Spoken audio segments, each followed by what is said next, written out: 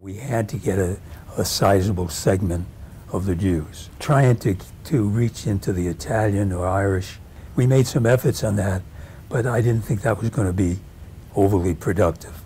The Jewish community was going to be the key, and we had to appeal to their conscience. Golda Meir was very interesting because the mayor got the call that Golda Meir would be coming to New York and would be agreed to do a major dinner, State Department type affair.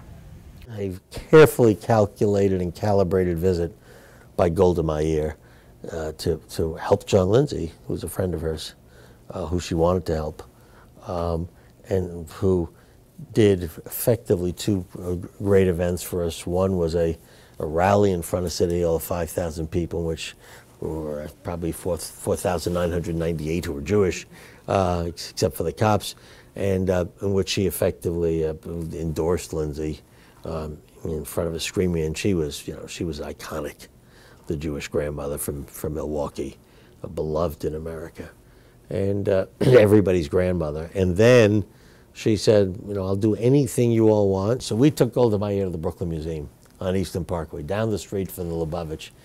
And at that point, they gave me the go-ahead. And I met with Moshe Dayan in 21. And I said, this is what we'd like to do. Because he had to deal with security. We're talking about Golda Meir here.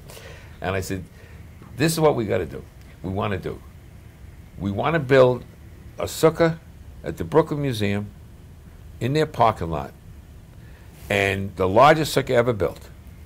We're going to use materials from Israel that'll come through the market, the terminal market, because I'd already worked that out with the Deputy Commissioner of Markets, where we get the reeds and stuff for the roof.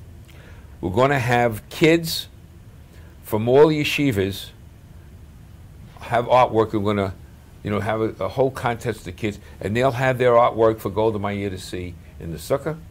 For those people, I'm told we can sit 300 in a sukkah.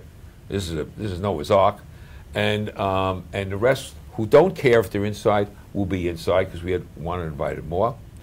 And he said yes, because he obviously had instructions that she wanted to do whatever was helpful to the mayor. And I remember, though, I guess this is for posterity, Mary Lindsay calling me up and saying I was doing all the invitations. This was very important to us. The biggest thing we had to give, which rabbi got the next ticket.